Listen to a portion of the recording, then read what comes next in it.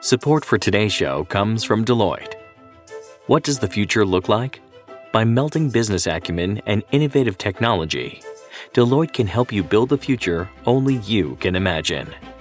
They can help engineer solutions for your business reality today and your vision for tomorrow to get you to a world where you don't just dream it, you build it. See how you can engineer advantage with Deloitte at deloitte.com/US/engineering advantage.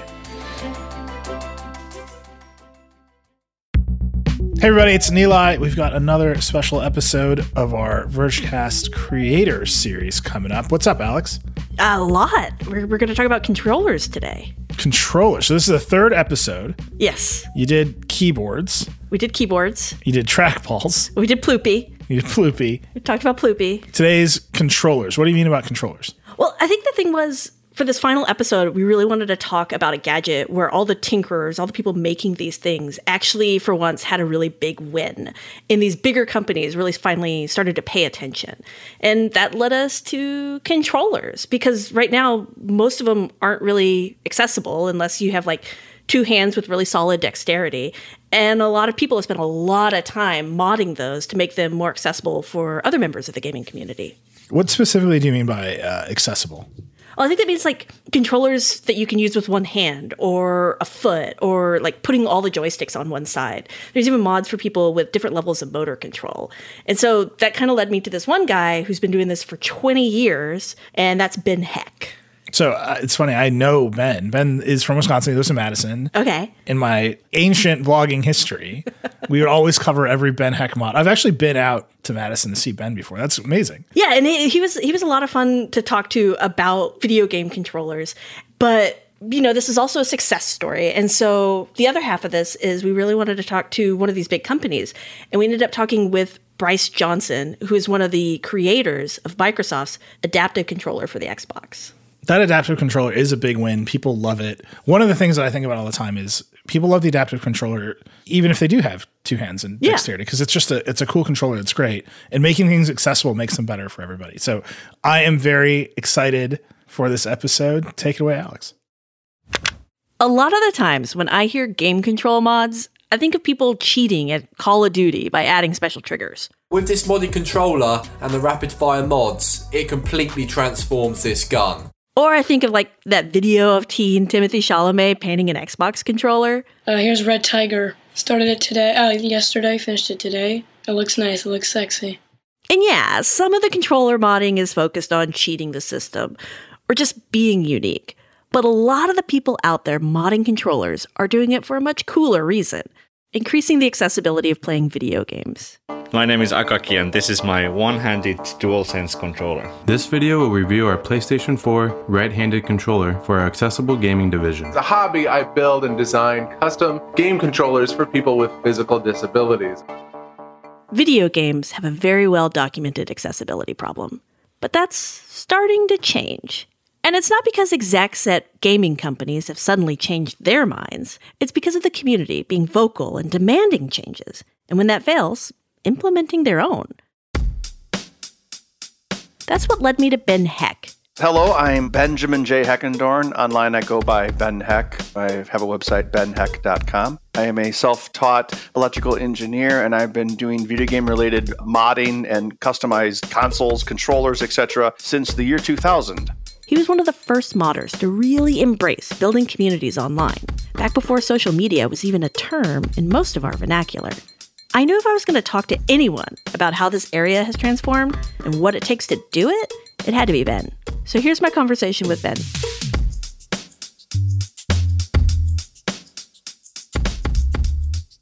What was your first controller that you modded?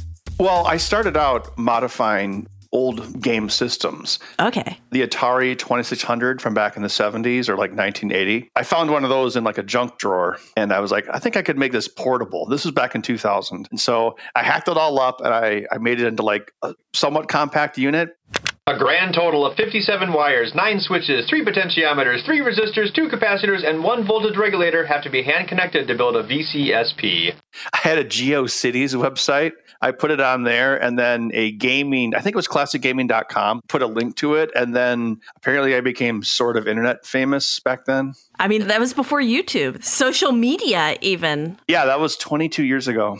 So you've been doing it ever since. What I was really excited to talk to you about is, I think in my head, I usually think of controller mods as like somebody painting a controller or maybe putting little switches on the back so they can shoot faster in Call of Duty. But you're actually doing stuff to make controllers more accessible for people. Correct. So I became known as like, oh, this guy is modifying things, or like, oh, he made a portable Xbox 360 into a laptop or whatever. So 2006, this guy emails me and he's like, hey, I was in the Second Iraq War. And when he was over there, you know, he'd been wounded. And he came back. He's like, I realize if I don't have both my hands, I can't hold a controller because it requires both your hands. He's like, and I want to play video games. Like, this was a big part of my life. So he's like, could you make me a controller? But he's like, can you move everything that be on one side of the controller and make it so it's accessible just on one side? And I'm like, oh, okay, I'll try that.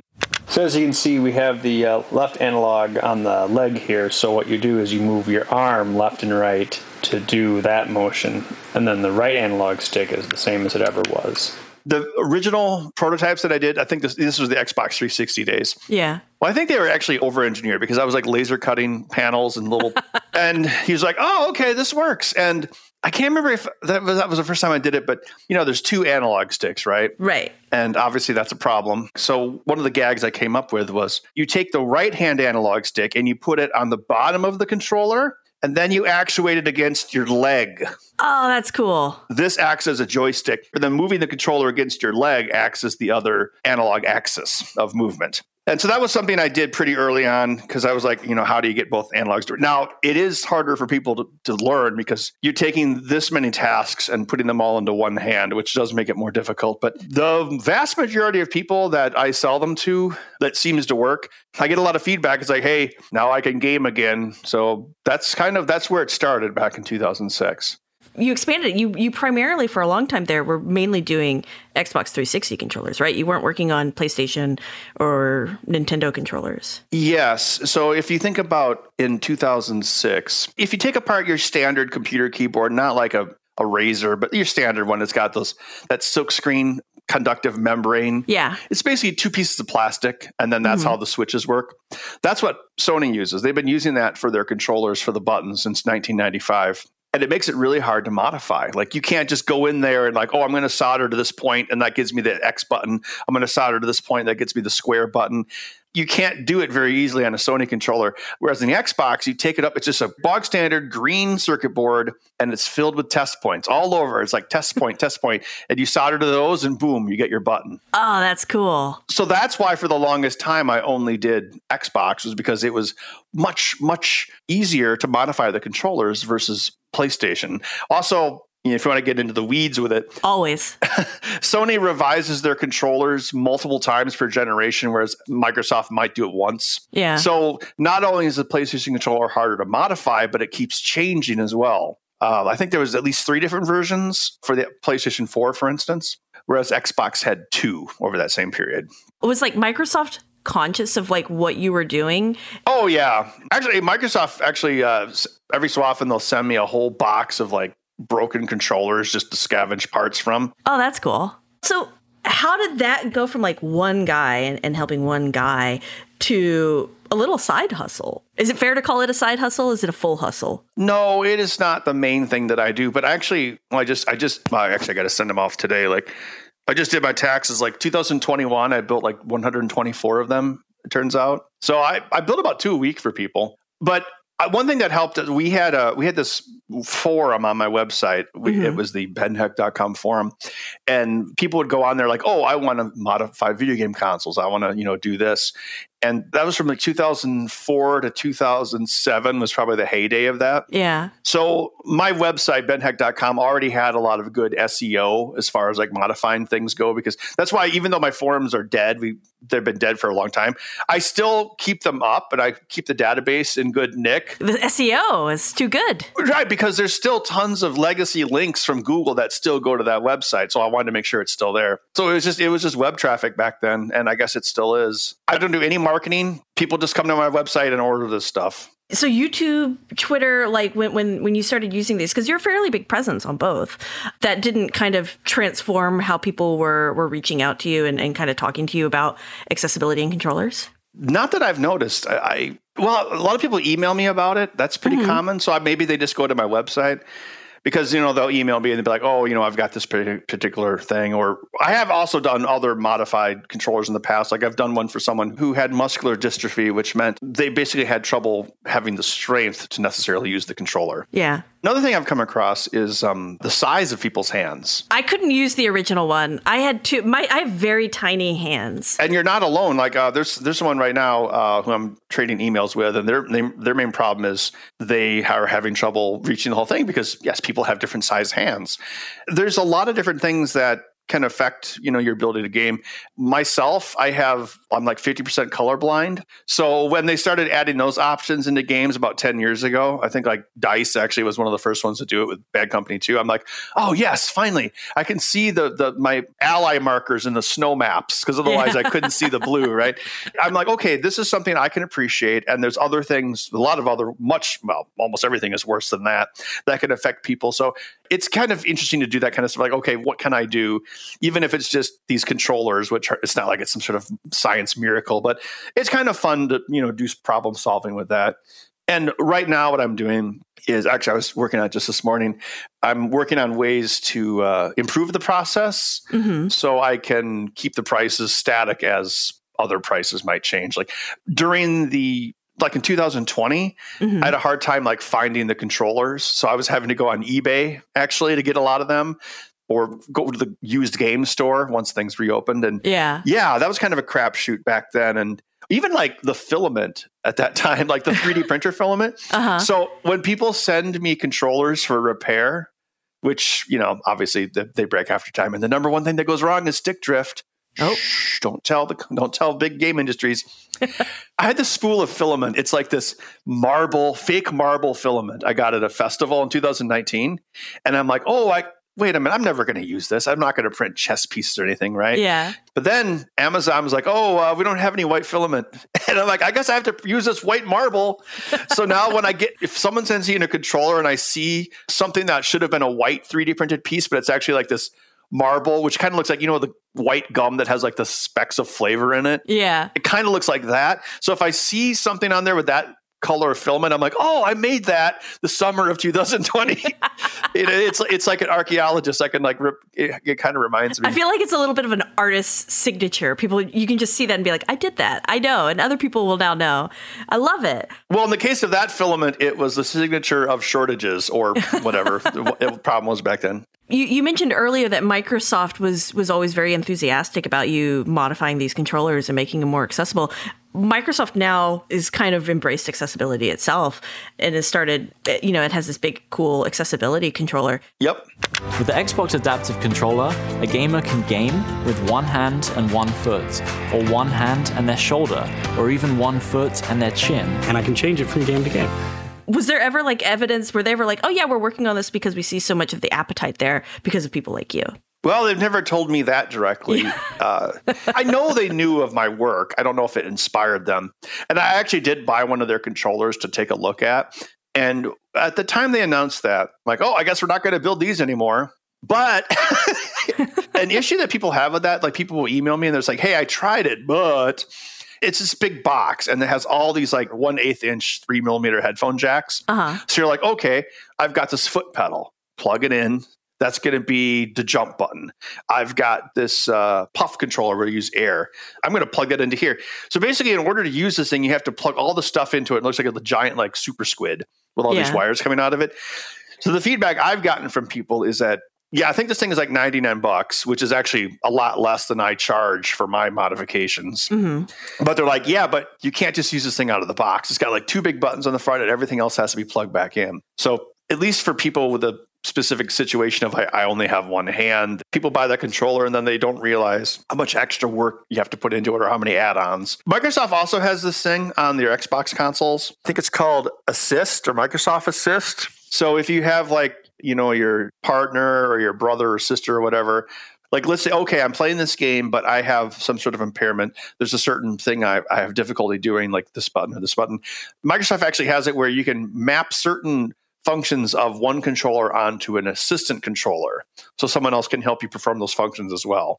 And that's baked into the operating system of the Xbox, which is pretty cool. That's very cool. I think that's one of the things they thought with the Microsoft Accessibility Controller, whatever it's called, is that, this can let a person do certain things, but then someone else can do the rest of it.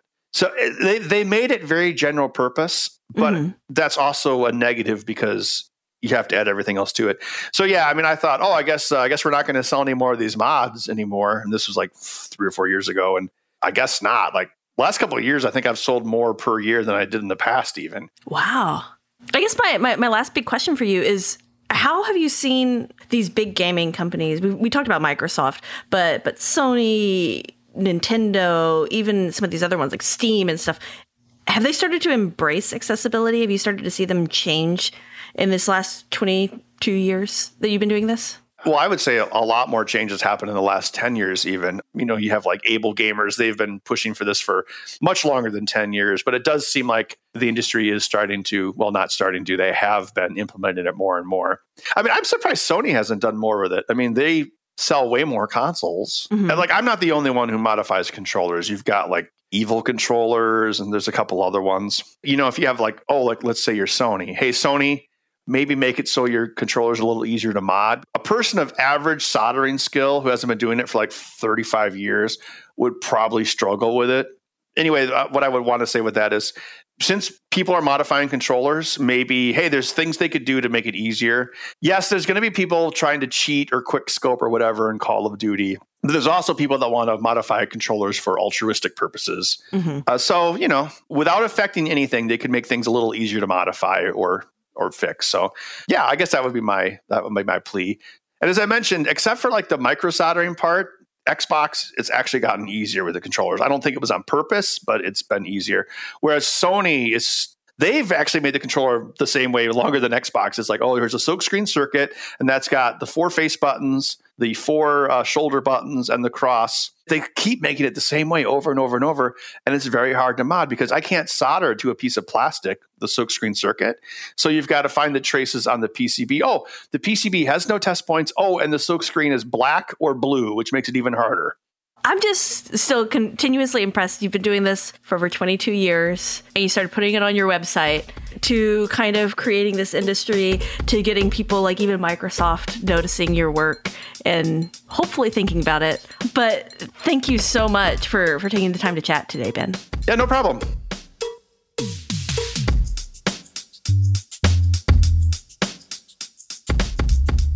Okay, I bet you didn't expect we'd be talking about PCBs in an Xbox controller that long.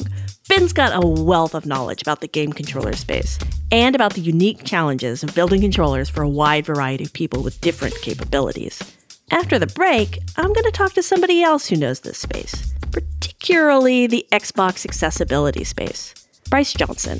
He's one of the creators of Microsoft's Adaptive Controller, which was maybe the first controller from a major console maker intended to actually address accessibility for a wide variety of people. Stay tuned.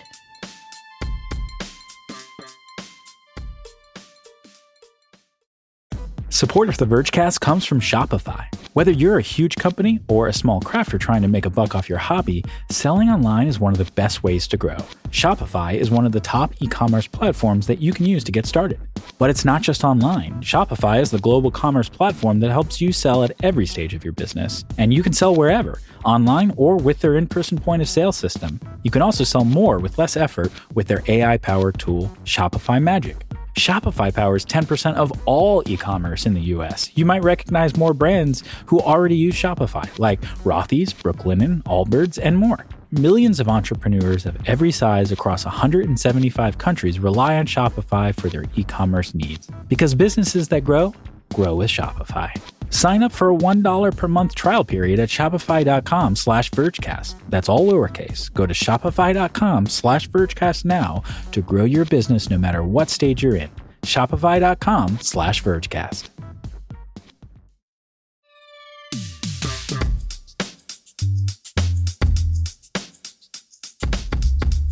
And we're back. We've talked to a lot of gadget makers for this video series about their efforts to make cool stuff that maybe, just maybe, the big guys in gadgets will pay attention to. Ben and other game controller modders have actually succeeded. Maybe it's because they've been doing it longer. I'm not sure. But regardless, in 2018, Microsoft introduced the Adaptive Controller and finally gave first-party choice for people looking to make an accessible controller for playing video games. No waiting for a modder, no concerns about voided warranties, just an easy financial transaction. And that's because of Bryce Johnson and his colleagues at Microsoft. They created the Adaptive Controller. I've been at Microsoft a while, working on accessibility probably most of my time here throughout Xbox and now hardware. So let's talk to him about it. You know, I think it's kind of interesting that you guys did this and then Microsoft released it and really put a lot of marketing and other things behind it, a lot of resources behind it. Because kind of prior to that, as far as like accessibility in gaming, it was primarily up to people online, like just hacking together things. Would you say that's kind of correct? Oh, yeah, for sure. And I mean, it's not like we didn't know or notice. We learned a lot from a lot of people, and we had wonderful partners throughout the journey. I think as you get into any type of accessibility inclusion, you know, we talk a lot about it being intentional, and we kind of dig into the weeds there with the community. So that is super important to us. But to do that, you have to be part of the community. So yeah, we were there. We were there when we saw it, but we saw folks doing things, and we learned. Was it primarily like in forums? Was it on YouTube? Was like where were you finding a lot of that community working on these things and thinking about it? Because I think most of the community did a very different kind of approach to accessibility controllers versus what you guys did, which I want to get into. Yeah, absolutely. And I would say that like definitely in the beginning, there was a lot of YouTube. You know, I'm thinking like my buddy AJ Ryan, who goes by Only Use Me Feet. There's so many people, to be honest, you know, Nomad, all these folks. There's really just tons of them. I wish I could just sit here and say them all. Broly, of course, Broly. I can't believe I forgot Broly. I think a lot of the ones I'd seen had primarily been created for people who might have only one limb or something like that. But you really were working on something that was available for people with a wide variety of different needs. What kind of led you to trying to kind of do as much as you can for as many people as you can? Well, I think that's the answer in a way. It's like we wanted to do as much as we can for as many people as we can. And we had to investigate a lot of solutions that were out there, understand who they were optimized for. I think the one thing that is tricky, and I don't want to say that this is a golden rule or anything, but often when you optimize for one disability, you're excluding from another, right? You have to figure out the balance, right? And so for us, it was always this exercise in understanding the balance. And I will say that I think that, you know, we still have a lot to learn there in that way. We still are learning to understand that balance. But we started, I think we're in a place that you just described, right? We started with limb different vets. You know, we moved on to quadriplegia because that makes sense, because that's where a lot of limb different vets are also quadriplegics. You know, we moved on to cerebral palsy, and then, you know, we moved on to neuromuscular conditions. So while I think we do really well for limb different folks and quadriplegics and even CP, you know, I definitely recognize that we could do better for neuromuscular folks. And that's, you know, what we're always thinking about. Yeah, I think it's a real challenge because you do have you can't build just, I mean, I think you guys are kind of coming close to that, but you can't build just one thing for everybody. Yeah, I mean, like one of the big black buttons on the front of the controller, you know, you can press it in any spot. The engineering team made it so it didn't wobble and it was fairly lightly pressed, but not too lightly pressed. Like the trick, we did have these in the beginning, we had these a little bit lighter to press, but the problem was if you moved it, it would press the button. So because it was so lightly, finely tuned. But the other thing about it, and this might, you know, sorry to the audio guy in advance, like you can hit these things, right? Yeah. Like they're meant to be hit for people who have like They don't have the motor control, and they have what they would call high tone, so they can kind of hit it. So that's just two different extreme uses, like the ability of people who press too light and the ability of people who press too hard. There's many spectrums like that we think about as we work on our products. And I will come back to, we try to find the balance, but it is always in the service of like human diversity, right? What I thought was really interesting about the community and what I've really seen from the community is for the most part, it's a lot of mods and stuff. And I know a lot of people in the community specifically appreciate Microsoft because you leave a lot of like the pins on the board available so people can really get in there and mess around.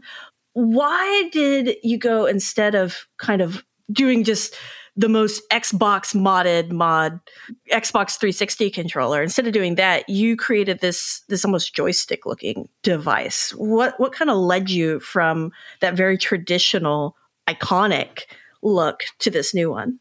That's a really good question. Let me kind of give you a bit of a broader story around it. We knew that we needed to externalize controls. So on the back of the controller, there's 19 ports that basically have a switch input for every function on a game controller, plus 2 extras.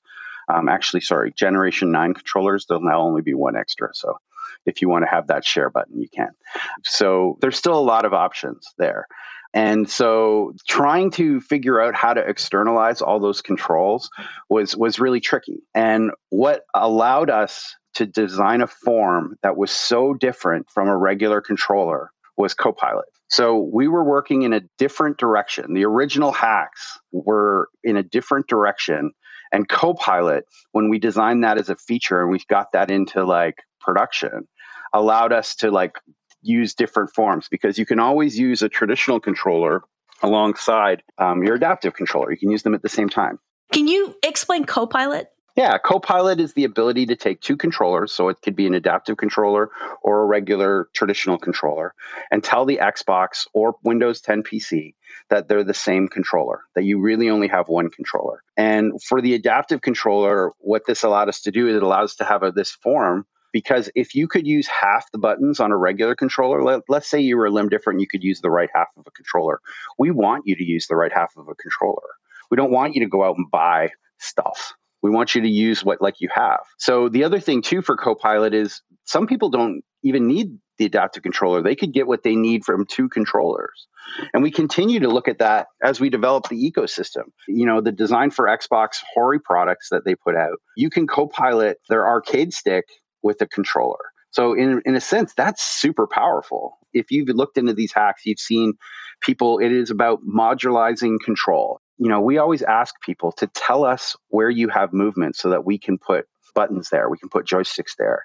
I think a lot of times in the disability community, especially in the limited mobility community, we talk in terms of what people are missing, but we don't focus on that. We focus on what people have. Where do you think the community is going to go next? Like, what are the next big goals in making gaming more accessible? In terms of gaming, I think there's been a lot of people who've been talking about this for a really long time, and that history should be honored. I look at what gaming's doing, and I see them basically rocketing through accessibility. You know, if you think about the internet, like the web was designed to be accessible from the beginning, and we're still talking about it like 30 years later, like making web accessibility. Yeah. We always have to be kind of sort of vigilant to make sure that we're intentionally including people, we're bringing people into the community.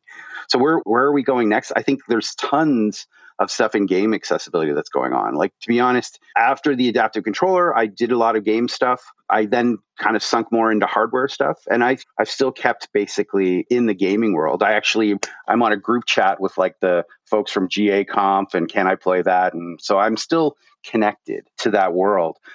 So it's really interesting to see how quickly that's developing, especially if you know the history of computing accessibility in general. Like human-computer interaction in gaming is like human-computer interaction on extra hard, right? Let's put a gaming metaphor in there, right?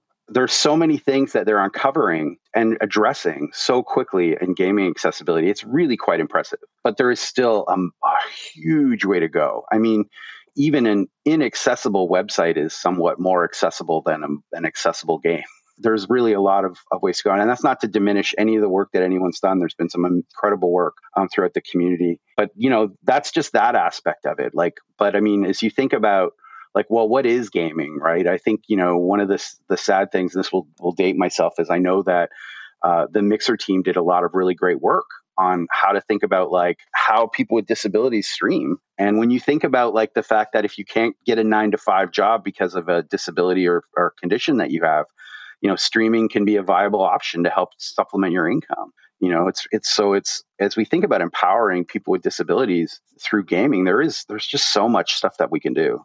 Do you think that community of people creating these controllers, doing these pretty extensive mods and stuff to make these more accessible, is that going to go away as companies like Microsoft and Hori kind of invest more in this community, or do you think they're going to continue? No, because I think we try to service those people, right?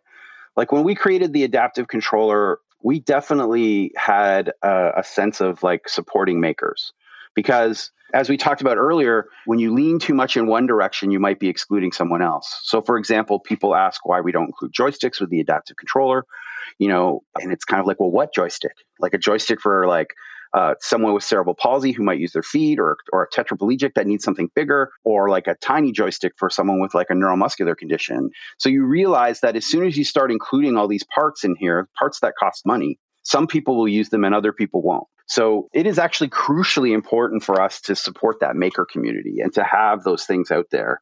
So in many ways, we've actually dug deeper into that. But at the same time, we recognize that people want to go buy a product that they can kind of go to a store and buy and sort of use without having to like go in their garage and build something first, So we're trying to figure out all these things, right? Like how do you create products that can be extended by the maker community, but can be purchased at the store and basically taken home and used?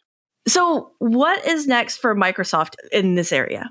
So on May 10th, we announced the Microsoft Adaptive Accessories. It's a suite of products, which basically includes an adaptive mouse that can be extended by 3D printing tails and things like that change this mouse in many different forms. There is the Microsoft Adaptive Hub, which is very similar to what the Xbox Adaptive Controller is. And then there's the Microsoft Adaptive Button. So this is very similar to our D-pad. This comes in a number of different ways.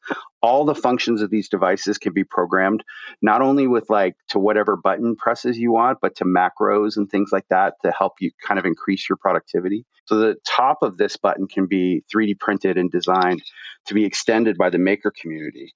And to kind of bridge that gap between makers and consumers, we've partnered with Shapeways so that people can basically go to Shapeways, pick the mods that they want, and just have Shapeways print them and then send them to them.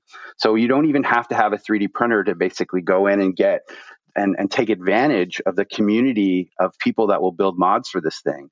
So we have like joysticks for this button, we have cheek sticks for this button, we have all kinds of things. More kind of vertical things. Typically, a lot of quadriplegics want a bigger joystick to even press buttons, because this kind of movement helps. So we've created this system so that people on their PCs, and it also works on mobile phones too, can basically create what we did with the adaptive controller. Like that's I think one of the things that we've learned in our inclusive design practice that is something that I think we need to dig in more to is that, very often in accessibility, we talk about what's wrong, but we really need to also focus on what's right. Like with the adaptive controller, I couldn't really articulate this until the middle of the pandemic. We created the adaptive controller for veterans with limited mobility, but we were inspired to do so to support their mental health because they loved gaming, right? We were there to support what they loved. So I think a lot of what we talk about in inclusive design and accessibility can sometimes be about the bad things, but we need to hold on and cling to the good things. We need to hold on to why they're there.